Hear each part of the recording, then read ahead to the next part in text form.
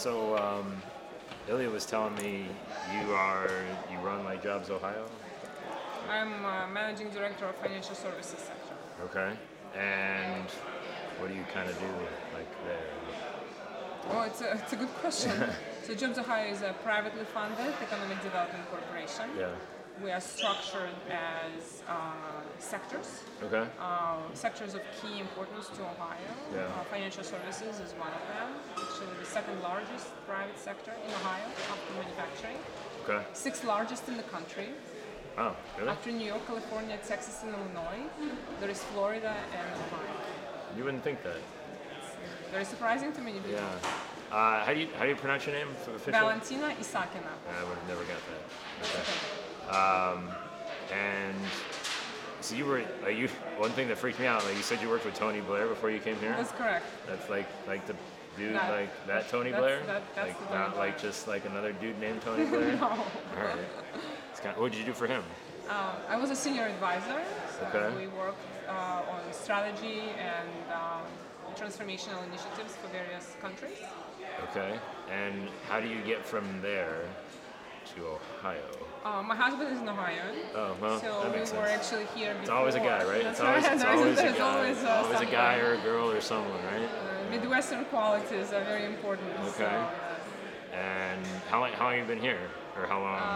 on and off since 2011. Okay. And officially with a Jobs Jobs Ohio? Ohio, 2 years. 2 years? Okay. And so you're also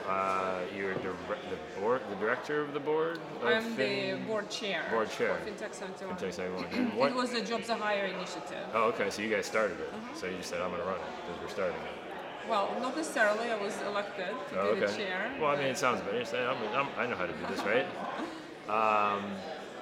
So you were elected by. So how did that all come about? Why did you guys see the need for that Yeah, to be a so thing? a very good question. So I took my job with Jobs Ohio 2 years ago, and beyond the Tony Blair Yeah. experience, I have a lot of background in strategy. So I Okay. worked for the Financial Institutions Group in McKinsey and worked for Bain in private equity.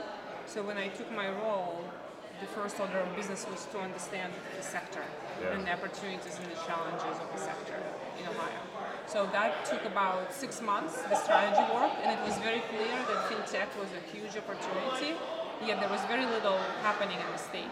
So we organized a roundtable of senior executives, so various banks, insurance companies, retail firms like Kroger, P&G, to come together and discuss how the innovation in Ohio could be accelerated.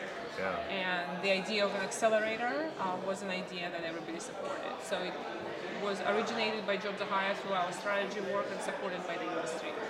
We decided on that about a year ago, actually in March of 2017, and found a partner to run the pilot year with us. We selected Lumos Accelerator, who has done it before, not in financial services, but in other space.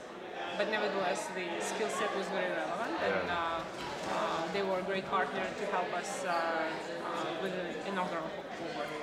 This is completely aside from insurance. Selfish question. Kroger is doing some pretty amazing things with their kind of combination of online delivery of food, meal planning. I mean, they're based in Ohio, aren't they? They're headquartered in Cincinnati. Yeah. And how's that working out for them? Doing well? Yes, absolutely. You should probably talk to them. I think there was somebody from Kroger. Oh, really? Somebody who's from Kroger Insurance. Yeah, no, I found that to be fascinating. I'm a food and health enthusiast on the side, but completely selfish question. But so what really caught my attention was you mentioned in the financial sector of banking adopting this kind of need for change. They were kind of afraid of it, but hey, listen, I hate to talk to tellers now, sort of thing. Do you see similarities to where banking was 10 years ago to where insurance is today? Yes, very similar. Typically, whether it's you name technological change, banking goes for the changes faster and insurance follows. And there are many reasons for that, but I wouldn't say that the difference is 10 years, maybe 5 to 7. Okay. Why do you think insurance is slow? Well, financial services in general is a very conservative place, conservative sector, because there are significant stakeholders involved. There is a lot of regulation. So if you do it well, you need to be conservative to protect the interests of your customers, right? The insurance space is more conservative for many reasons. Regulations is also one of them. There is more regulation for insurers compared to the banking system because of the state level of regulation that insurers are subjected to.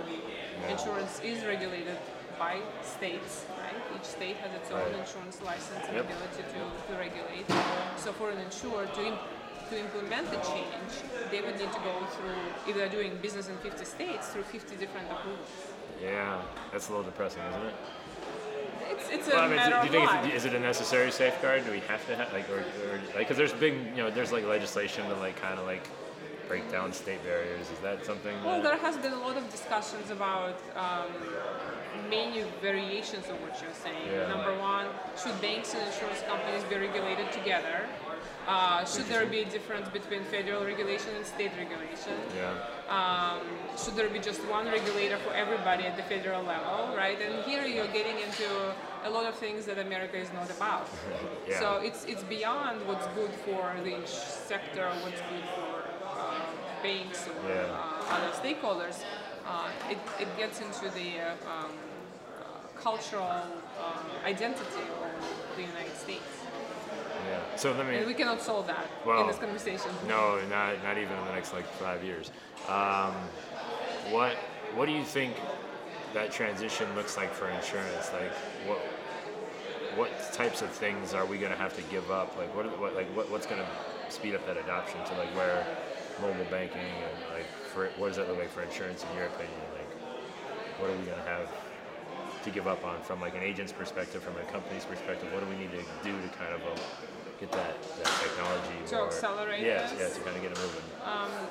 Carriers need to deliberately invest in innovation, not just to put two people somewhere stick them in a basement, to think about it, but actually dedicate resources.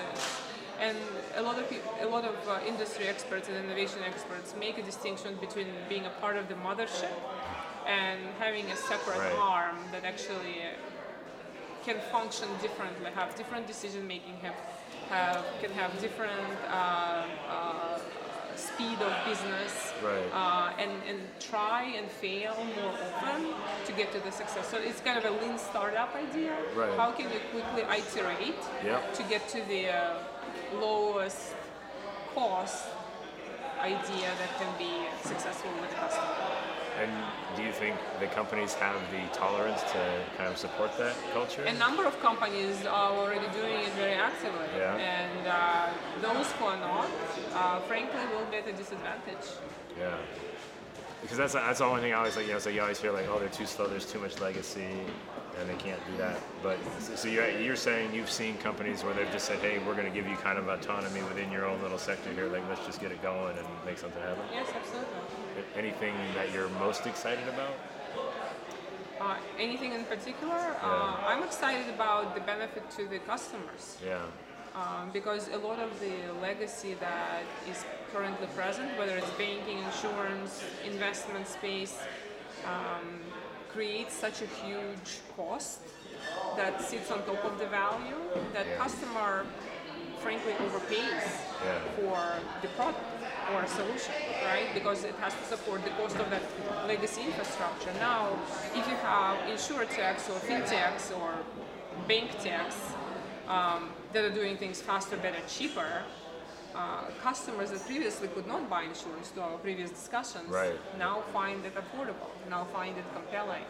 Their families are better protected, right? They're in better position financially. So that's what excites me. Because at the core of it, if you take it, financial services is a business. It creates value. It has shareholders. It's all good. But at the core of it is a basic need. Why the sector was created in the first place, right? It's a need to intermediate. It's a need to distribute products. It's a need to provide protection. It's a need to provide banking services. So those are all valuable things for the society.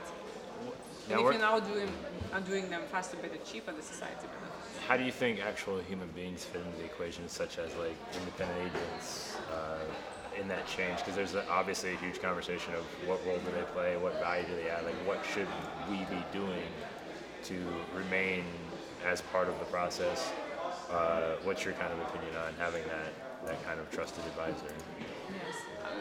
The distribution channels have always played a very strong role. Yeah. But they've always evolved, right? So if you think about the continuum of the insurance history, how the original products were distributed, working house to house, right? And then captive agents and independent agents, and now online, and now with new insurtechs that are providing different models and peer-to-peer options. It's something to consider as an agent. Are you still in a space that's moving in the growth area? Or is the space that for some reason might be shrinking because of a technological disruption or some other force? Last question. If you had to envision like your perfect insurance world in like 5 years, whatever you think, what's like what do you see like what do you get excited about being at events like InsurTech Cincinnati? Like what is the thing that like where do you see it going? Like what's your like dream scenario?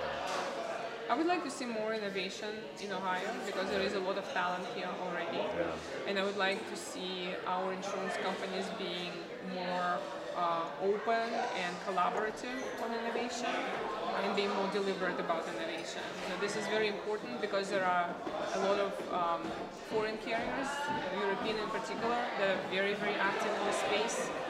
They have companies in North America that they fully own or partially own, and the innovation that they're bringing into those firms might be putting other companies at a disadvantage. So I am vested in our sector. I want it to be healthy and grow and be competitive with others. So that's ideally what would happen.